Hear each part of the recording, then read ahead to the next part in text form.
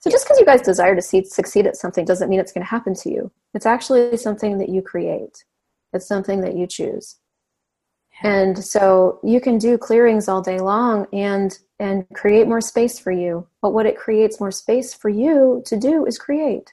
Yeah. And so if you don't choose what you'd like to create, everything around you will create you for you.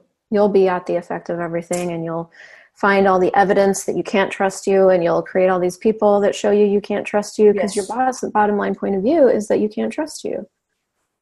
You say it Yeah. like it's a fact. Is it? Yeah, I'm done with that. Cool. So what would it take to succeed at the elements of intimacy for you? Like, what would you have to ask for and choose?